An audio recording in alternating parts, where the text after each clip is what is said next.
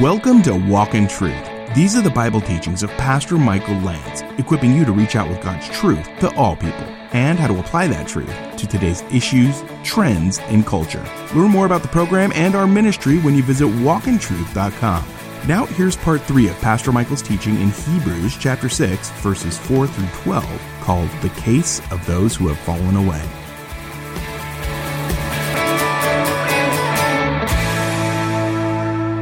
Now, I want to show you something in Hebrews chapter 10. Flip over there.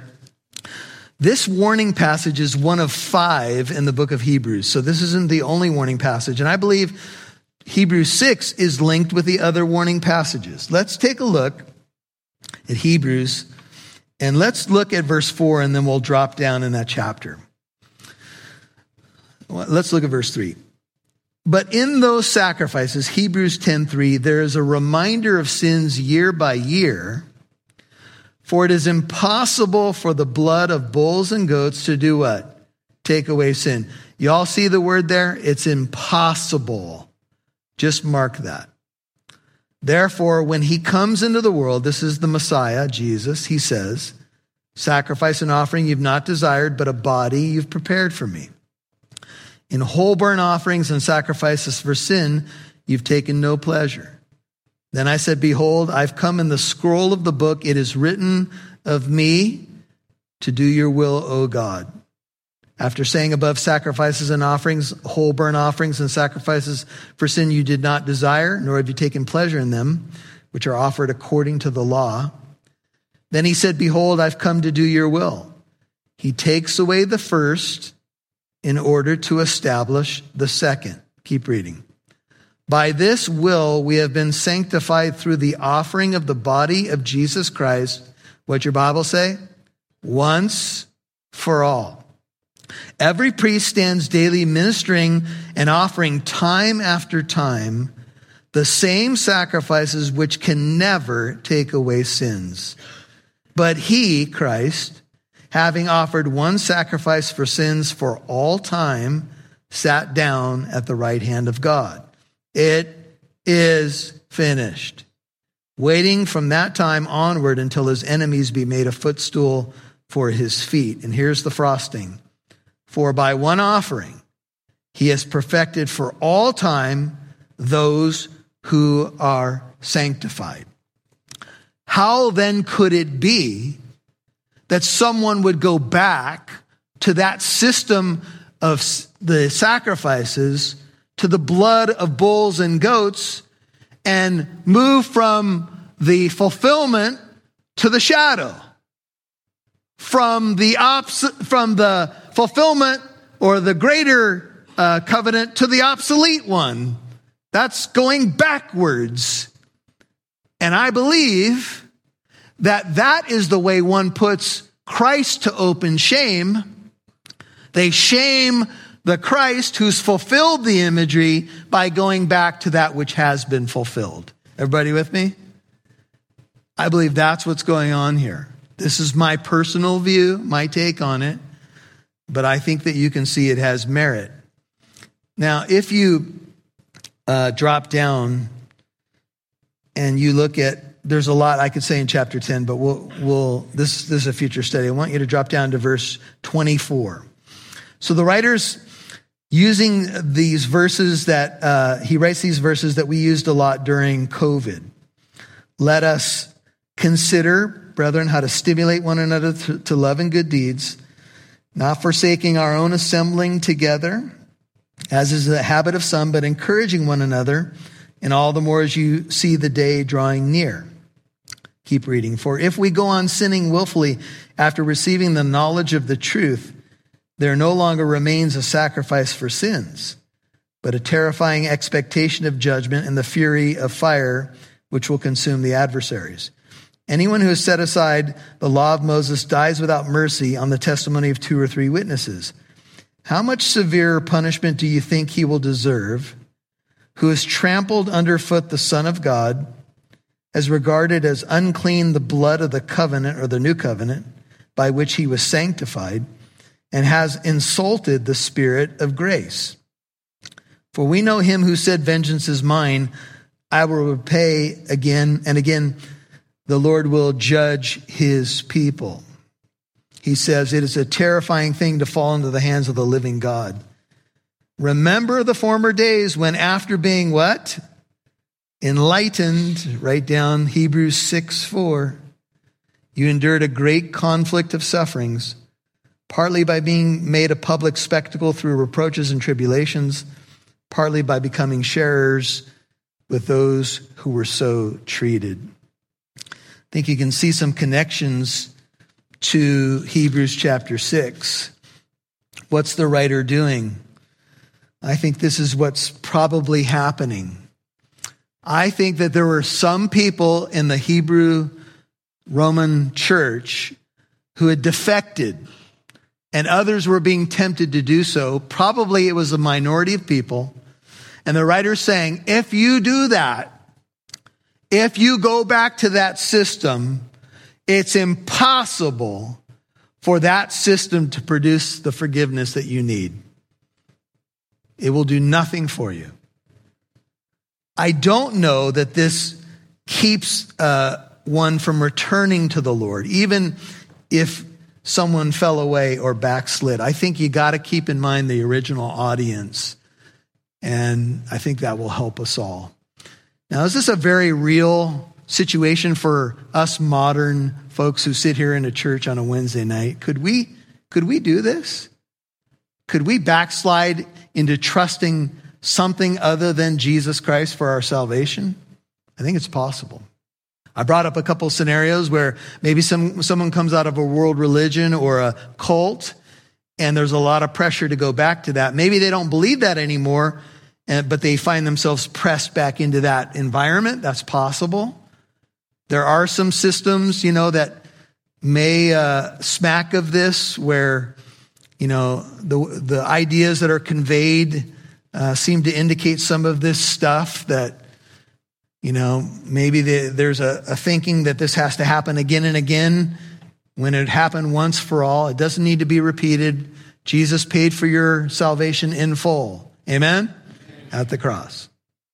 Now here's the metaphor the writer uses to kind of wrap it up. For ground that drinks the rain. How many of you have said, okay, it's good that we've had rain, but enough is enough? I was out in my backyard, and we have one side of our house. We finally put some concrete and drains in, but the way that the house is just sitting, it's never drained properly. So we always have this one side of the house that is always a problem. The water starts to creep up pretty high in the house. And so I have this little pump, and this pump's a little champ. And I put it somewhere, and it starts, pushing the water to some drains that are actually draining, and it's wonderful. Well, last night, I heard that my pump was struggling, and I came to lay hands on it, and it wasn't pumping the water. And I'm out here in these boots and shorts, and my feet are cold. And if you would have seen me, you would have said, not only is it an ugly picture, but Pastor Michael's not sounding too spiritual right now. Because I was talking to the pump, and what's going on? You know how you don't want people to hear you, but you kind of want people to hear you. You want them to share in your struggle. I don't know what you're going to do, just pump, and it's not working. And I don't want to take it apart right now. I'm cold, and it's raining. And yeah, that's pretty much what I did. And why did I tell that story? Anyway, so finally in the morning, I figured out there was a rock in it, and the pump got going. Praise the Lord. Anyway, here's the point. The rain comes down, and it's a picture of the blessing of God. For ground that drinks the rain, and of course the ground's pretty saturated right now, which often falls upon it and brings forth vegetation useful to those for whose sake it is also tilled, you could say cultivated, receives a blessing from God. So soil number one is good soil. It's been tilled. Water comes down on it, seeds there, and it produces a crop, simply put. But if it yields thorns and thistles, taking us all the way back to Genesis 3 and the language of the curse, it says, if it yields thorns and thistles, it's worthless and close to being cursed. Close to being cursed, and it ends up being burned. The first picture of the soil, rain hits it, produces a crop. Second, soil, not so good, only thorns and thistles. When Jesus told the parable of the soils or the sower, he said these words, Mark 4:16 and 17. In a similar way, these are the ones on whom seed was sown on rocky places, who when they hear the word, immediately receive it with joy, but they have no firm root in themselves. Mark 4:16, 17. They're only temporary. Then when affliction or persecution arises because of the word, immediately they fall away. The parable of the sower of the soils, I believe, explains a lot of what happens when the word of God goes out. I want you to think of an evangelistic crusade. Greg Laurie preaches to, let's say, 50,000 people. People start streaming down. Old footage of Billy Graham crusades. Here comes all this mass of humanity. They're all on the field. The gospel's been preached. The songs have been sung about the Christ. The Holy Spirit's moving in people's lives. People have made professions of faith. But what happens? Some of the ground seems genuine, and others of the ground doesn't produce anything. Sometimes people pray a sinner's prayer, and they're nowhere to be found. You may have friends like this who they were once even very active. Maybe they were witnessing to others. Maybe they led others to Christ, baptized people, served communion, and they're nowhere to be found. How do we explain that? And could they come back? I think they could. But we can anchor some of our thoughts in the parable of the sower. Don't have time to get into that. Mark 4, if you want to go back and read that. You'll hear more from Pastor Michael in a moment.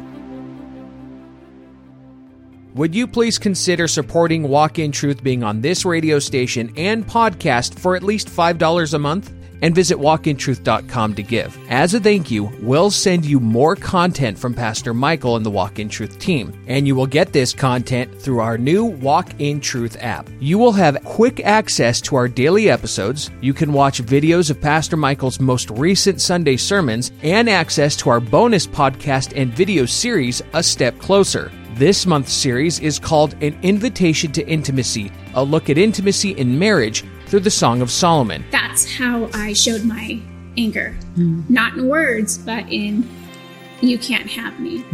And that took a toll in our relationship. Even for me, in a church that didn't shy away from it, it wasn't talked about a ton, but I remember getting married and my wife and I being like, this is weird. Like, so it's good now, I guess. You know? And there was infidelity, just a lot of financial issues, you know, all those things that make the top list of Yes. why a marriage is hard. The Lord's given us all things to enjoy, the scriptures say. And freedom is a big word as a Christian. And unfortunately, what's happened in the church is that the church has not always sent a message that we're supposed to enjoy life and be free. We've put a lot of unnecessary weights on people. All this and more is available to you on our new Walk in Truth app as a thank you for your financial gift. Please become a financial partner of at least $5 a month. Visit walkintruth.com. That's walkintruth.com. We'd love to see who's listening, so please connect with us on Facebook, Twitter, or Instagram. Just do a search for Walk in Truth Show. Now, back to Pastor Michael Lantz right here on Walk in Truth. Songs have been sung about the Christ. The Holy Spirit's moving in people's lives. People have made professions of faith. But what happens? Some of the ground seems genuine, and others of the ground doesn't produce anything. Sometimes people pray a sinner's prayer, and they're nowhere to be found. You may have friends like this who they were once even very active. Maybe they were witnessing to others. Maybe they led others to Christ, baptized people, served communion, and they're nowhere to be found. How do we explain that? And could they come back? I think they could. But we can anchor some of our thoughts in the parable of the sower. Don't have time to get into that. Mark 4, if you want to go back and read that. All right, so here we are. We've got the people, the different views, the image here. But now the writer says something very pastoral, and I want to definitely give you this because I think this will help. But beloved, he says, the loved people of God, we are convinced of better things concerning you. Amen. I feel like the weight gets lifted off of our chest a little bit. And things that accompany salvation, though we are speaking in this way. Now, some who hold the hypothetical view say this backs their view. But the writer is basically saying this: I'm convinced of better of you, things that accompany what? Salvation. Which means that there are going to be things, if you're truly saved, fruit will come out of your life. Amen? And what will happen is salvation will produce, saving faith will produce works that go with it. Grace is the root. Good works are the fruit, right? We're saved by grace through faith. It's a gift of God. But if you are saved, there will be things that accompany your salvation, because faith without works is dead. So the writer says, I've been seeing what many of you guys do. And these are things that demonstrate to me that you're saved.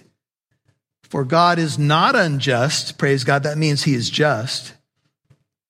So as to forget your work and the love which you have shown toward his name. God doesn't forget what you've done in having ministered and in still ministering to the saints. It's easy to become weary. It's easy in a marathon to get tired, lose your focus, and just say, I'm done. Especially when you watch people maybe that you respected walk away from the faith. You know, maybe there's some people that were once very zealous and now they're nowhere to be found. You've tried to hang in there. You've tried to be faithful. Does God know what I've been through, what I've done, what I've tried to demonstrate over the years? Yes. God is just. Righteousness and justice are the foundation of his throne. Amen. So don't grow weary. And we desire that each one of you, I want you to make this your own tonight, that each one of you show the same diligence so as to realize the full assurance of hope until the end. That'll be the hope being the anchor of our soul is for next time. That you may not be sluggish, but imitators of those who through faith and patience inherit the promises. How many of you have read about the sluggard in the book of Proverbs? You know what the sluggard does? Alarm clock goes off and he goes, it's too bright. Turn the light out. Now, I do that sometimes, but I don't stay in bed forever. The sluggard says, there's a lion in the streets. I think he's going to eat me. The sluggard has a lawn that hasn't been mowed since 1974. There are people in cars and things hidden. You just say 101 Sluggard Lane. I hope you're not a sluggard. You say, what in the world is a sluggard? It's someone who's sluggish. I know that's deep. And you got to say it with a southern twang. He's a sluggard. When it comes to your walk with the Lord, sluggishness is not the answer. One writer says a lazy life can be an indication of a graceless life. Now, true believers sometimes will lose some passion, right? We've all been there. Sometimes we get our eyes off what we should be doing. Sometimes we get distracted. Sometimes we are frustrated. Sometimes we got answer or questions that maybe we don't get answered and we don't know what to do. And the writer is saying, look, I know what you guys are facing, But being sluggish is not the answer. Burying your head in the sand is not the answer. Flip over to Hebrews 12 and we're done. Don't drop back. Don't drop out of the race. Finish strong. Amen? It's not how you start. It's how you finish. This is Hebrews 12, and it says this. Therefore, verse 1. Since we have so great a cloud of witnesses surrounding us, let us lay aside every encumbrance and the sin which so easily entangles us. Let us run with endurance the race that is set before us, fixing our eyes on Jesus, the author and perfecter of faith, who for the joy set before him endured the cross, despising the shame, and he sat down at the right hand of the throne of God.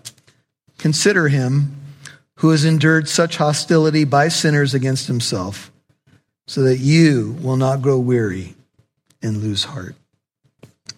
Lord, as we consider our walk with you and we consider walking in the Spirit, we wrestle with a lot of different things in this life.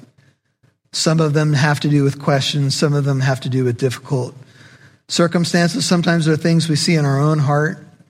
Sometimes they're frustrations with other people. Sometimes they're struggles with other Christians. And there are many things that can cause us to lose heart, Lord, and maybe even shrink back.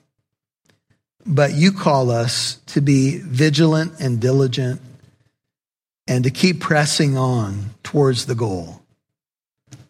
I believe that we are secure in Jesus, that he who began a good work in us will complete it to the day of Christ. I believe there's a lot of wonderful promises for the believer, that we can rest in Jesus, that we can know that we belong to him, and he has sealed us into the day of redemption. Yet I believe this Hebrews passage is a real warning against falling away, a real warning about going back to things that cannot deliver, a real warning about wasting our time on things that will not last, Lord. So give us the understanding that we need. I believe this room is filled with people who are passionately wanting to walk with you. And I believe, Lord, that even when we hit bumps in the road or we sometimes struggle with our sin or even different things, you are faithful. Sometimes I'm faithless, but you remain faithful. Lord, would you continue to do a good work in the precious saints that are here, maybe even in those who have had doubts or questions about this text. I pray that we would realize that probably most of the difficulty can be anchored in this first century reality for these specific people, but I also believe it's a very real exhortation to us not to fall away, not to backslide, not to deviate, but to keep running strong and help others who have strayed to get back to where they need to be. Would you just take a moment in the Spirit to let the Lord speak to your heart about how you might respond to his word and where you may be at tonight? Maybe for you, it's going to be a first-time decision to follow Christ. Maybe it's a rededication. Maybe it's a recommitment to be on the lookout for those who have strayed from the truth. But I pray that you would and I could be still and know that he is God and that he will be exalted among the nations and he will be exalted among his people. In Christ's name, amen. You've been listening to The Case of Those Who Have Fallen Away, Part 3 on Walk in Truth. That's Pastor Michael's teaching in Hebrews 6, 4 through 12. If you missed any part of today's program, Walk in Truth is on Apple Podcast, iHeartRadio, Spotify, and more podcast apps. Listen for free to Pastor Michael's teachings in more books of the Bible. Now, we have pastors on staff that would love to speak with you if you need prayer or counsel, or perhaps you have questions about Jesus and the Christian faith. Call Walk in Truth Tuesdays through Fridays during daytime hours at 844-48-TRUTH. That's 844-48-TRUTH. 844-48-TRUTH. And just a reminder that Walk in Truth is a listener-supported ministry. Please consider becoming a Walk in Truth partner. Your contribution helps us broadcast on this station and provide the podcast to reach more people like you with the hope of Jesus. And now we offer the Walk in Truth app as a thank you for your donation. Please consider becoming a Walk in Truth partner for at least $5 a month. Visit walkintruth.com and click donate. That's walkintruth.com. And join us tomorrow for Pastor Michael's teaching in Hebrews 6:13 through 20, called We Have This Hope as an Anchor for Our Soul. I'm Mike Massaro. On behalf of Pastor Michael Lance and Living Truth Christian Fellowship, thanks for listening to Walk in Truth, equipping you to reach out with God's truth to all people.